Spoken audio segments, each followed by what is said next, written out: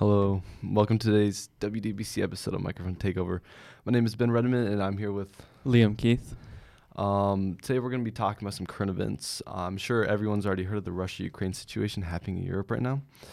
I don't know about you, but I did not see that one coming. I heard about the troops building up for a while now, since February 2021, but I really did not think it was going to happen. Yeah, it's almost like it came out of nowhere, and well, it did pretty much come out of nowhere. Pretty much overnight, they just attacked Ukraine, and yeah, I think it's kind of crazy what's already happened. So I've heard around 15,000 already dead, which is crazy, and over 5.3 million as of today have already fled Ukraine. That's really high. Yeah, there's a lot of people still stuck in Ukraine, though. I think it's kind of crazy because there are some cities like Mariupol that are surrounded by Russian forces, and it's kind of like, I don't know, it's kind of crazy to think about. They can't get the help that they need, per se, because of just they're surrounded, their food's short. It's crazy. Yeah, and NATO won't really get into Ukraine because once that starts happening, and if they start fighting, then that's just going to become a world war, right?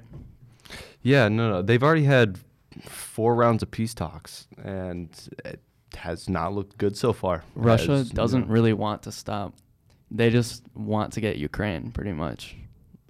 I don't think they're going to stop at anything else. I don't know if it's even, what are they even trying to get at this point? I mean, the country's already kind of wrecked. They've already wrecked it so much. They kind of already have it at this point. And even if they do, it's not going to look well for them because the people, people are not going to be happy. I think it's pretty sad how the Russian troops and all of Russia pretty much is treating Ukrainians it's really they treat them really poorly, right? And they don't really have any respect. They're barely letting them escape. There's many Ukrainians, regular people, that are dying, and yeah, and it's obviously not looking good for Russia either. They have not made the progress they thought that they were going to make, and the rest of the world is not really with them on this. They're kind of getting screwed over. A bunch of sanctions on them, and their economy is already crashing down. So this is just, I don't know, it's just reinforcing that, just making it happen faster. It's kind of crazy to think about. Right, and this whole thing, it brings up a lot of questions, with NATO helping and all that. It brings up the questions if NATO should continue to support, or if they should be doing more, or if they shouldn't, or if it's not worth helping at all. And there's just a lot of I don't know. Yeah, it's just, is it really worth it? And the money and all that has to go into helping and giving the resources. But is Ukraine already lost, or should they keep doing it? Especially with I notice a lot of people when Russia nuclear weapons. I feel like that's one thing that really is they got to play it smart. Yeah. They can't mess up with that because one wrong move in World War III, Yeah, really. Russia could really just make this a nuclear war any second. There's really not that much that's stopping him because people are questioning if Putin really cares about anything really than himself. So this could just become a nuclear war at one point. Yeah, and it's crazy to think how this affects the rest of the world currently. I know that there's food shortages in different places around the world. I know one is Africa because they get most of their wheat and different types of food from Ukraine and Russia, which heavily export that. I know that energy, especially Germany right now with pipeline closing and all that stuff. So gas prices are up, everything. It's crazy. We could probably we've already seen the gas shortages because of this whole thing, and the food shortages too, that could get a lot worse. And along with that, we probably won't see this recover for like 3 years or whatever. Yeah, especially since stuff like there's energy plants and gas plants and stuff like that.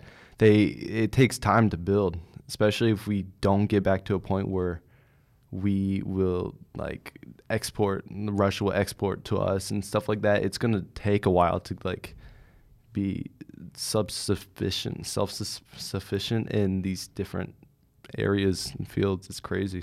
Along with this too, like our economy, and especially Russia's economy, ever since like the sanctions, Russia's been doing like, their economy is like in a really bad state, and our economy is doing really bad too, and that could also take a really long time to get back to normal. I would say right now, especially Europe, is probably being hit the hardest.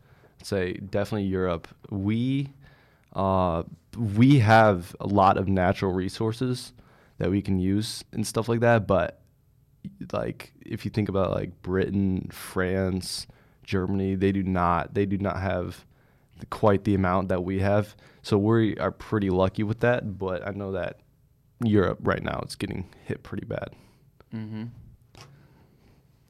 Yeah, and another thing happening in the world, Elon Musk buying Twitter. Like That's an interesting one. That's crazy, bro. I think this brings up like a lot of questions as well, just like the Ukraine and Russia situation, but obviously like different questions, right? But here, like, does Elon want it for his own use, or does he really want it to like help improve the platform?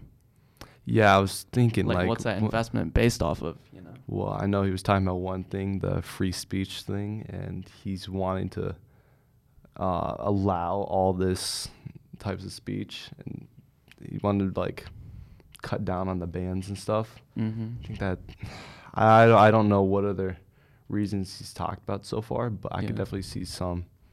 What do you think? I don't know. A lot of these very like influential people are very good at like swaying public opinions. So I don't really know. I think we're just going to have to wait and see, because he might not actually like mean what he says. No, yeah, that's definitely true. Elon, he's a very influential man himself. I mean, he's done a lot of stuff. I think it's Starlink, Tesla. Like, he has a lot of influence. SpaceX. So I guess we'll just have to see what'll happen in the future.